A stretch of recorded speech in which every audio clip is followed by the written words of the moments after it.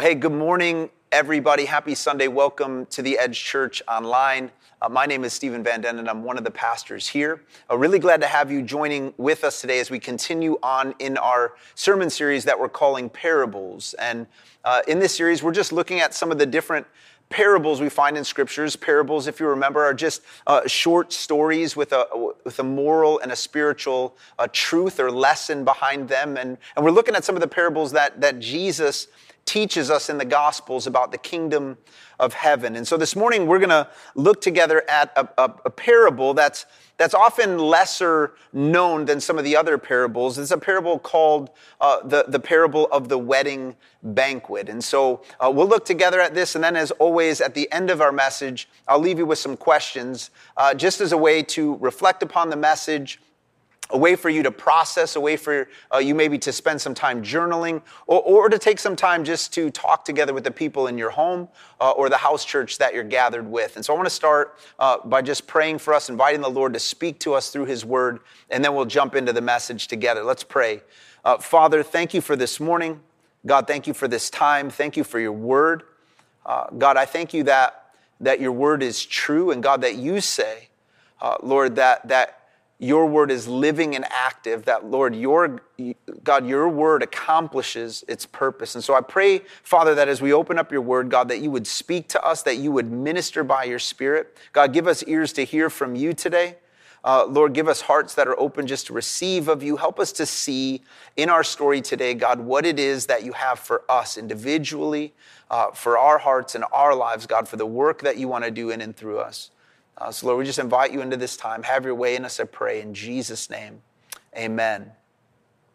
So if you have your Bible, open it up to Matthew chapter 22. And before we read this together, I want to just give you a little bit of context to set this up. Jesus here has been teaching in the temple courts where he's being questioned by the religious leaders who've really been plotting against him. They've been looking for ways to trap Jesus in his own words, questioning him about his authority and about these claims that he is making that he himself is the Messiah, the promised one sent from God. And so in response to these questions, Jesus shares three different parables that all essentially make the same point in addressing them. And our parable today is the third of these parables. It's the Return of the Jedi parable, if you will, that Jesus is using to teach them and us about the kingdom of heaven. And here's what it says, starting in verse 1. It says, Jesus spoke to them again in parables, saying, "The kingdom of heaven is like a king who prepared a wedding banquet for his son." Now, really quickly here, just as a reminder, when Jesus is talking about the kingdom of heaven, he's talking not simply about like you going to heaven someday when you die, but he's talking ultimately about the rule and the reign of God in the world and in a person's life. He's talking about the way of God and of those who are a part of him and his kingdom, those who are fully submitted their whole life, relationships, careers, calling, purpose, physical life, emotional life, thought life, spiritual life, an entire life all placed under the rule and the reign of God. It's talking about God's way. And so Jesus says the kingdom of heaven is like a king who prepared a wedding banquet for his son. He sent his servants to those who had been invited to the banquet to tell them to come, but they refused to come. Then he sent some more servants and said, "Tell those who have been invited that I have prepared my dinner. My oxen and fattened cattle have been butchered, and everything is ready. Come to the wedding banquet." Let's just stop there for a minute. The king here in this story is God, and God is preparing here a wedding banquet for his son being Jesus. And so this is the picture. God, the God of the universe, preparing, inviting people to join him in the celebration and the honoring of his son, Jesus, to come into his kingdom, to come into his presence. And notice how the people respond. At first, we see that they refuse to come. That they said they would. They said yes, they would come, and the invitation went out, but now they refuse to come. And so rather than just dismiss them, God the King, he sends out another invitation, because that's just how loving and gracious God is. God pursues us again and again. And then in the next time we see in verse 5, it tells us that, but they paid no attention and went off, one to his field, another to his business. And then it says the rest seized his servants, mistreated them, and killed them. The king was enraged, it says, and so he sent his army and destroyed those murderers and burned their city. Now, here in this context, Jesus is specifically talking about the nation of Israel, the chosen people of God, and their rejection of him as Messiah. But though he's talking about Israel, this certainly all applies to us as well. Jesus is saying to Israel, listen, I have come for you to show you the real and the true way to be the people of God, the real way to be a part of God's kingdom. And it isn't by your religious works. It's not by your religious rules and your tradition. It is by relationship with God through his son, Jesus, by putting your trust and your hope in him. And Jesus is saying, listen, I want you to receive me. I want you to accept me, to accept my invitation for you to come to God through me, but you won't. You're too busy. You're too stubborn. You're too caught up in your own ways and your own works. And you've even mistreated and some even killed some of my prophets, my messengers that I have sent to invite you. And so by rejecting the Son, then, you are rejecting the King, and the King is against you. And so in verse 7, where it says that the king sends an army to destroy them and to burn their city, this is a prophetic declaration that Jesus is making about Israel, because ultimately some 40 years after the death of Jesus, the Romans do come into Israel and they destroy their temple and their religious life. They burn it all to the ground. And so Israel rejects God's invitation through Jesus. But the real question for us in this is, what about me? What about you? Will you receive Jesus' invitation to turn from your sin and to put your hope and trust in him and his finished work for you on the cross? Or are you more like those in the story who maybe just refuse altogether, or maybe who refuse to listen? Maybe you're just too busy living your own life on your own terms, in your own way, caught up in your own pursuits, trying to earn salvation or heaven by your own good works, even religious ones. Do you scoff at the gospel of Jesus Christ and his salvation? Do you mock those who talk about him and make much of him? There's this warning for us here in this parable. As we keep reading in verse 8, it picks up and it says, then he, that's the king, said to his servants, the wedding banquet is ready, but those I invited did not deserve to come. So go to the street corners and invite to the banquet anyone you can find. So the servants went out into the streets and gathered all the people they could find, the bad as well as the good. And the wedding hall was filled with guests. Here's the point of that part of our passage right here. It's that everyone is invited to be part of God's kingdom through Jesus.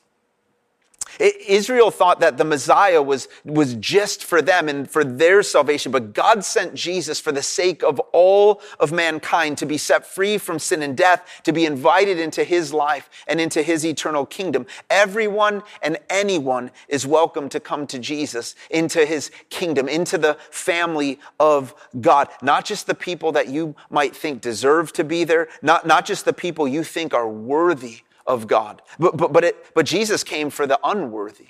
Jesus came for the sinner, for the people that maybe you think are bad, for the people that do things that maybe you despise, for the people who are maybe different than you, the people who think different than you, people who look different than you, people maybe who vote different you know, the bad ones, the bad people. Jesus came for all of them.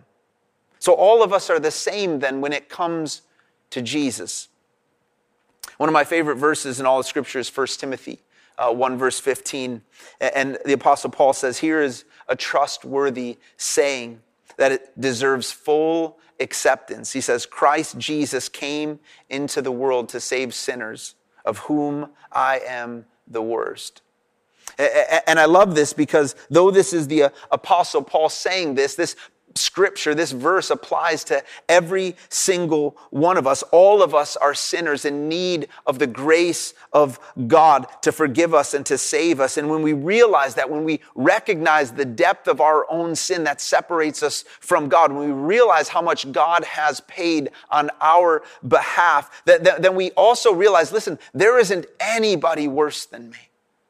And so that makes me able to dwell with anybody, because I'll never meet anyone who is worse and more needing of God's grace than I am. And I'll never meet anyone or be with anyone better.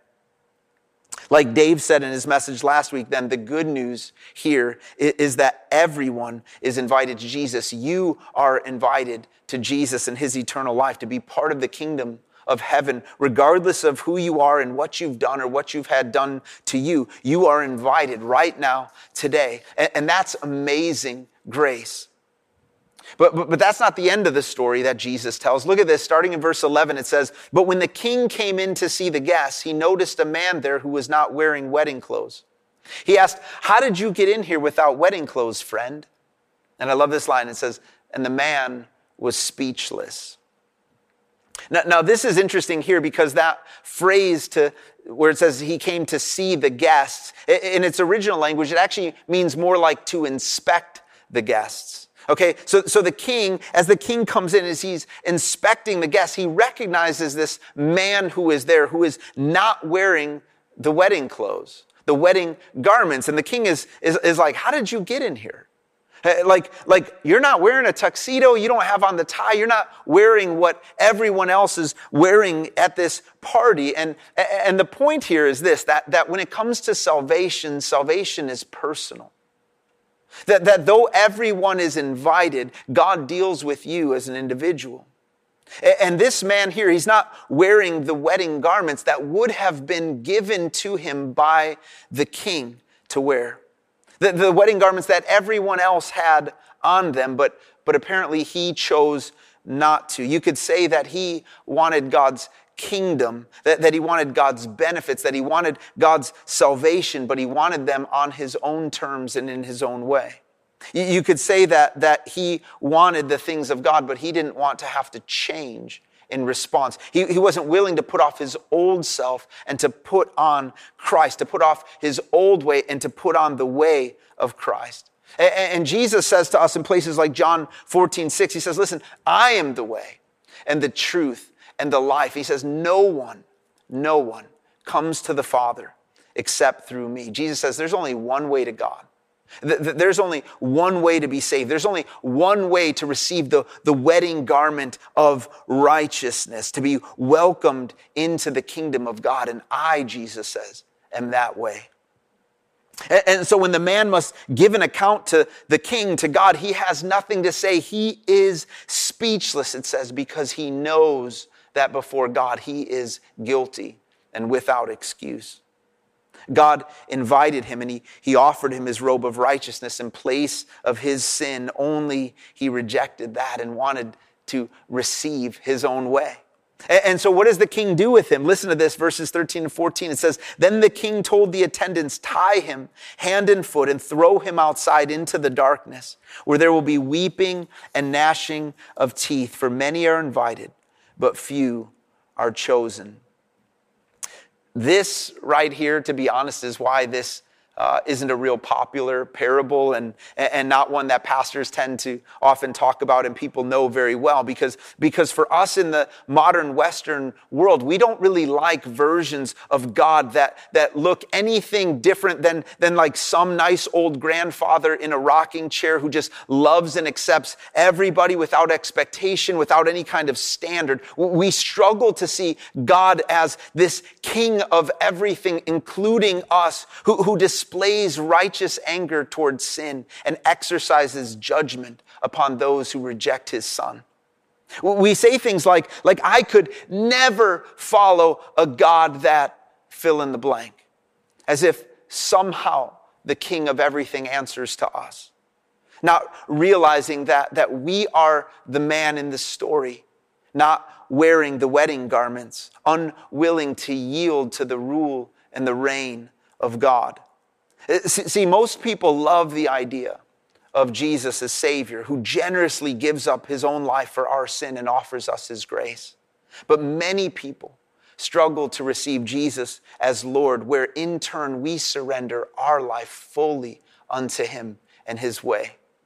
And Jesus here doesn't shy away from the eternal consequence of our response to God's invitation, that when you and I, when we choose to reject Jesus, when we say with our words and our actions, I don't want you or your way, when we reject the rule and reign of God in our lives, the natural implication is for us to end up in outer darkness. Because as Scripture says, God himself is the light. That in him there is no darkness at all. So to be apart from him is to be in the darkness. And so this parable, in a sense, then, it's a rebuke to Israel and its religious leaders, but it's also a warning and an invitation to us. And so just a few things for you here, and I'll wrap us up. First, notice that the first group that we read about accepted the invitation. They RSVP'd already, if you will. They said that I'd be there, but when the time came, they rejected it and they didn't show up. The caution for us here is to be sure that we aren't doing that very thing where we would say, I accepted God's invitation, but ultimately then in the end, we don't show up. So like maybe you prayed a prayer once when you were a kid, when you were at that church camp or Bible school or wherever you were to receive Jesus, or you got baptized some time ago and you said, I will follow Jesus, or you show up to participate in communion where we remember Christ with the rest of the church. That all those things are you saying, God, I'm coming. But ultimately saying a prayer, doing religious things doesn't save you. And furthermore, salvation isn't so much about a moment of your life, but a whole life lived by faith in Christ till the very end. So the real question then here for everyone is not, did you say yes to Jesus at some point in your life? The real question is, are you saying yes to him now? Are you following Jesus today? Secondly, notice this, that it says Jesus' servants are the ones that he's sent to go out and to bring about, to give his invitation, to invite others into his kingdom. And so the question for us is what about us? Are we doing that? Are you inviting others to Jesus? Are you sharing Christ with others and his invitation for them to come to him? Are you sharing the good news of the gospel? Are you sharing your testimony? Do the people in your life even know that you're a Christian or anything of Jesus because of you? Notice here that the king tells them to go and invite others, to tell them.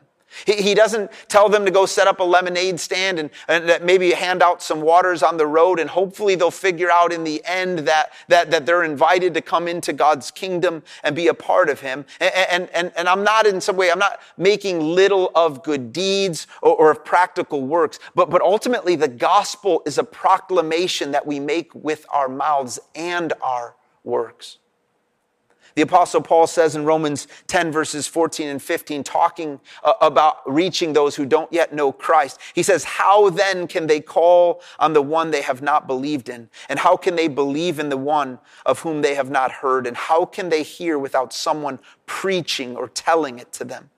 And how can they preach unless they're sent? As it is written, how beautiful are the feet of those who bring good news. This is the call of the servants of God, to proclaim him, to invite others to him. Is that true of you this morning? Are you sharing Christ and his invitation to come? This is our calling as the people of God in the church, to know Christ and to make him known. Is that true of us? Finally, I'll leave you with this. God, the King of the universe, is inviting you to himself.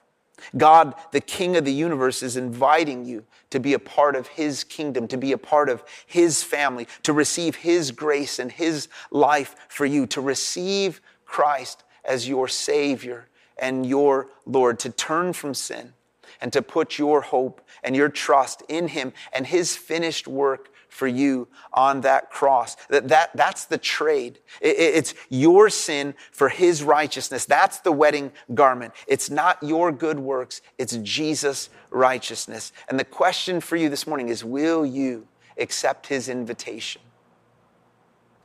As always, there's so many things that we could get into with this story, but I want to leave you just with some questions for you to ponder, for you to consider, for you to chew on, to think about, to pray about, to talk about with the people in your home or in your house church gathering. And so 3 questions I'm going to leave you with, and then I'll close this in prayer, and you can feel free to just sort of process through this message. So question number 1, really simple. We do this one regularly. What's your biggest takeaway from this message, from this parable of Jesus? What is it that really stands out to you? What is it that speaks to your heart and right where you're at today?